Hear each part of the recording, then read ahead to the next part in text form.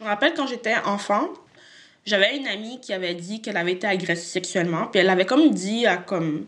Elle avait dit à une personne qui s'était comme répandue, puis là, tout le monde disait qu'elle était une menteuse, puis qu'elle faisait ça pour l'attention. Puis je me rappelle, à l'époque, j'étais vraiment confuse. Genre, je comprenais pas la réaction des gens. Elle dit qu'elle a été victime de quelque chose, puis c'est elle... On ne parle pas de la personne qui aurait fait ce geste-là, on parle d'elle, qu'elle aurait menti, qu'elle aurait cherché l'attention. J'étais vraiment confuse à cette époque-là. Je savais pas c'était quoi la culture du viol, mais aujourd'hui, je réalise que c'était ça, là. C'était un peu ça. Puis c'est juste de vieillir puis de constater que je connais très peu de femmes qui ont pas vécu un petit quelque chose, genre comme... C'est très, très répandu. Puis ce qui me choque encore plus, c'est la façon quand les gens disent qu'ils ont vécu ça, la manière que c'est... les réactions que les gens ont, tout de suite de douter de la parole de la personne, de remettre en question, de minimiser, de banaliser, c'est quelque chose qui me choque profondément. Parce que même si on en parle plus maintenant avec MeToo et tout ça, je trouve qu'il y a encore des problèmes, notamment dans le système de justice, ça revictimise les victimes. Vous écoutez un projet audio de Nour, une initiative qui met en lumière des femmes racisées inspirantes. À chaque épisode, vous entendrez une femme forte, authentique et engagée. Nous espérons qu'en découvrant son parcours et sa parole, vous aurez vous aussi l'envie de vous mettre en mouvement.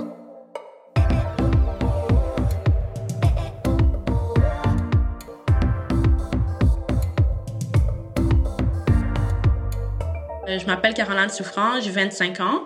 En ce moment, je fais ma maîtrise en travail social avec une option d'études féministes à McGill.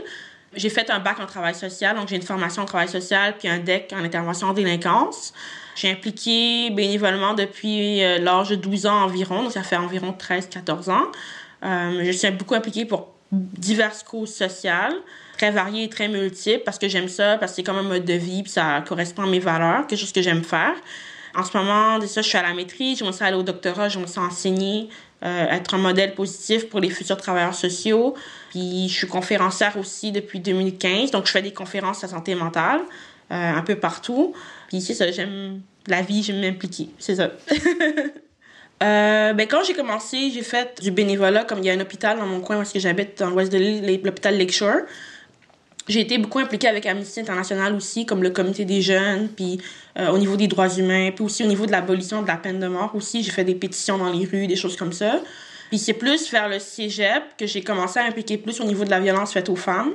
Puis je m'implique beaucoup en santé mentale aussi, parce que santé mentale, c'est quelque chose qui m'a touchée personnellement. J'ai eu des problèmes de santé mentale quand j'étais adolescente puis enfant. Plus des symptômes de dépression puis d'anxiété quand même assez importants. Fait qu'à 17 ans, j'ai eu un diagnostic en santé mentale que je m'identifie plus ou moins, mais c'est pas tant important pour moi le diagnostic, c'est plus comme la personne derrière. Comme j'ai un diagnostic de bipolarité, mais je m'identifie pas, je me reconnais pas dans tout de ce diagnostic-là. Mais j'en parle quand même parce que comme c'est un problème qui touche beaucoup de jeunes. Ça commence souvent à l'adolescence puis au début de l'âge adulte. Puis moi, je me suis relevée de ça après plusieurs années, mais c'est sûr que maintenant, ça va mieux grâce à ce que j'ai vécu en quelque sorte. Fait que j'ai voulu comme partager mon expérience pour aider puis donner de l'espoir.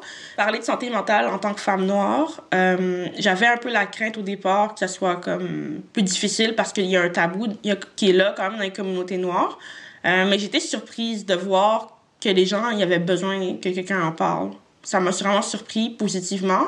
Puis même dans ma famille aussi, il y avait des appréhensions aussi au début avant que j'en parle comme publiquement. Puis maintenant, il y a juste de la fierté que j'en parle, puis ça les aide même eux dans leur cheminement. Pour moi, il n'y a pas de petit engagement, comme tout ce qu'on fait, n'importe quel geste qu'on peut poser pour aider d'autres personnes, c'est une forme d'engagement. Quand on est dans la rue, par exemple, puis je vois comme une femme se faire harceler par quelqu'un, si je dis quelque chose, pour moi, c'est comme une forme de prise de position. Donc, la recherche, pour moi, c'est une forme d'engagement parce que en travail social, il y a beaucoup de gens sur le terrain, puis il y a peu de chercheurs en travail social. Puis pour moi, mon but, c'est de vraiment collaborer avec les gens du terrain, puis faire de la recherche qui est utile pour eux dans leur travail, puis dans leurs revendications. Fait que pour moi, c'est une forme d'engagement parce que c'est ce que je fais en ce moment dans mon mémoire. Je rencontre des intervenants sur le terrain, puis j'essaie de vraiment documenter d'une manière comme scientifique, en quelque sorte, qu'est-ce que leurs revendications, puis qu'est-ce qui est important pour eux, qu'est-ce que eux voient sur le terrain à tous les jours. Fait que pour moi, ces deux-là doivent se côtoyer en travail social, en tout cas, là, parce que je pense que sinon, ça n'a pas beaucoup de sens. À à travers mes implications, c'est vraiment des gens qui valorisent les mêmes choses que moi, puis qui sont interpellés par les mêmes choses que moi. Puis je continue parce que les gens me disent que ça leur fait du bien.